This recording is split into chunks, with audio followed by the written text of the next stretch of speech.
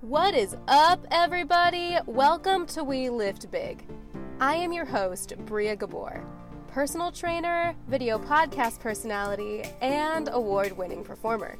My mission is to educate, entertain, and enact a stronger, happier you.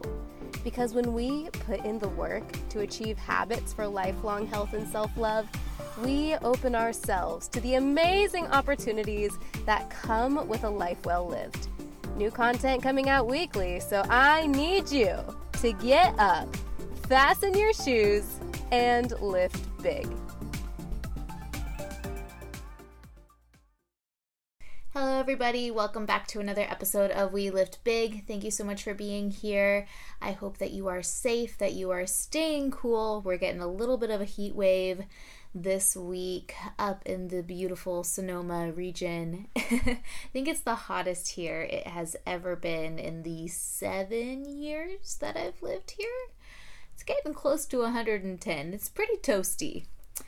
Anyhow, today's episode is going to be a little bit shorter. What I wanted to talk about today is a parable that has now come up twice in my readings. I believe Brené Brown talked about this in her book, Dare to Lead, and I just heard it in a book I'm reading called Reboot, The Leadership and Art of Growing Up by Jerry Colonna. Also a really brilliant book, and I'll put the links for both of those down below if you want to learn more. But they both talk about this Tibetan parable that talks about, it's in a way it's the hero's journey, and it focuses a lot on addressing our fears by surrendering to them. I'm finding that this lesson of surrendering to change and surrendering to our fears in order to move away from them and unchain ourselves from them has just been a massive theme in my life in recent times, and something that I also want to share with you. And so whether you're dealing with anxiety or you're afraid of anything right now, whether those fears are small or great, I think that this is a beautiful parable that has inspired me and that I hope will inspire you as well, whatever it is you are dealing with. So I am paraphrasing this from the website tricycle.org. I will link it down below, and so if you're interested in the article. And so, to dive into it, one day, Milarepa left his cave to gather firewood, and when he returned, he found that the cave had been taken over by demons. His first thought about seeing them was, I have to get rid of them. He lunges towards them, chasing after them, trying forcefully to get them out of his cave. But the demons are completely unfazed. In fact, the more he chases them, the more comfortable and settled in they seem to be. Realizing that his efforts to run them out have failed miserably, Milarepa opts for a new approach and decides to teach them Dharma. If chasing them won't work, maybe hearing and learning will change their minds and get them to go. And so he takes a seat and begins teaching them about existence and non-existence, compassion and kindness, the nature of impermanence. After a while, he looks around and realizes that all the demons are still there. They simply stare at him. He looks deeply into the eyes of each demon and bows, saying, It looks like we're going to be here together. I open myself to whatever you have to teach me. In that moment, all of the demons but one disappear. One huge and especially fierce demon, with flaring nostrils and dripping fangs. So Milarepa lets go even further. Stepping over to the largest demon, he offers himself completely, holding nothing back. Eat me if you wish, as he places his head in the demon's mouth. And at that moment, the largest demon bows low and dissolves into space.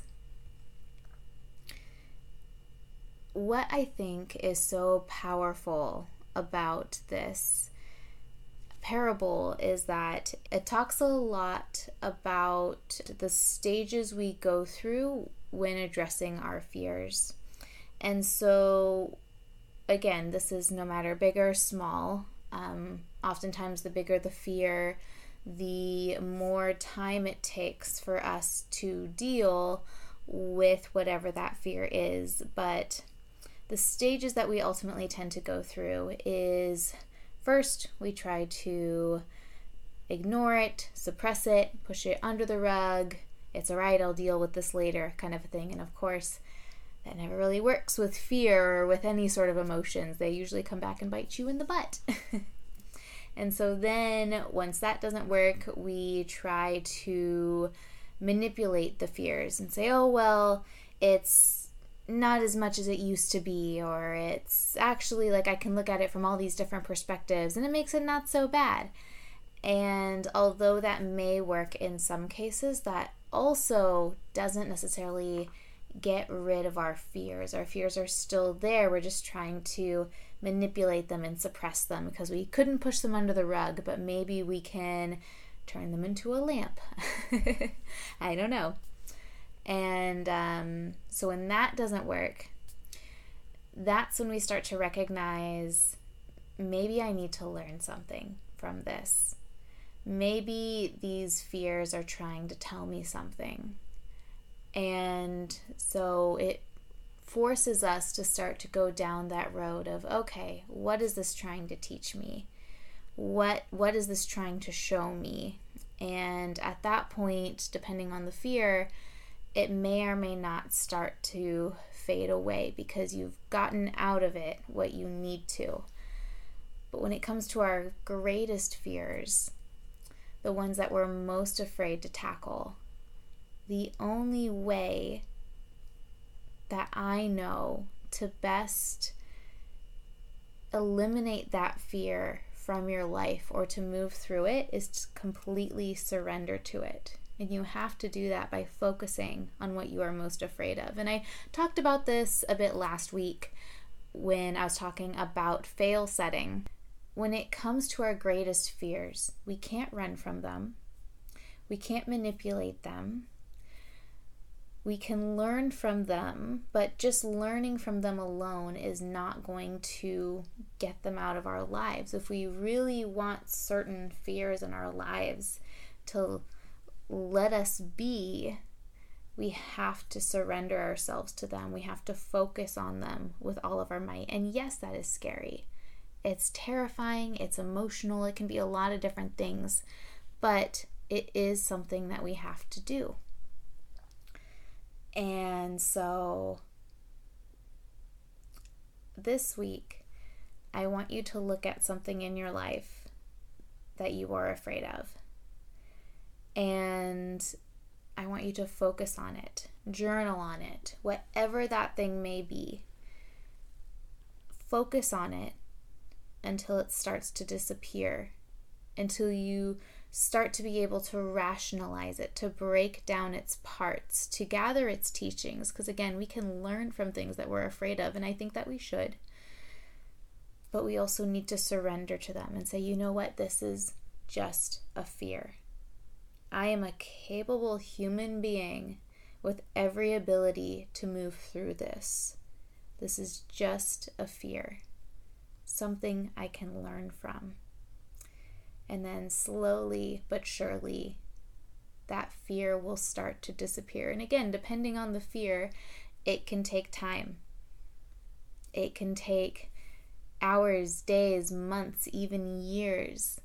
But the more that we address those things, the less they are going to chain us down to our past, keep us from making the same mistakes over and over again, and just make us better people, regardless of what it is we are working towards. And with that, thank you again for tuning in today. I hope that you found this short and sweet podcast inspiring. I hope that this inspires you to look at elements in your life. And that's really what this podcast is about. Like, I love having both the fitness element and the motivation, intuitive element. And whenever something is really prevalent in my life, I like to dig into it. I like to do research. I like to challenge it and find ways that I can continue to overcome my fears and anxieties and just whatever is going on in my life and celebrate all of the good things and share that with you all. So with all that being said, I love you so much, and I will see you next week. Peace.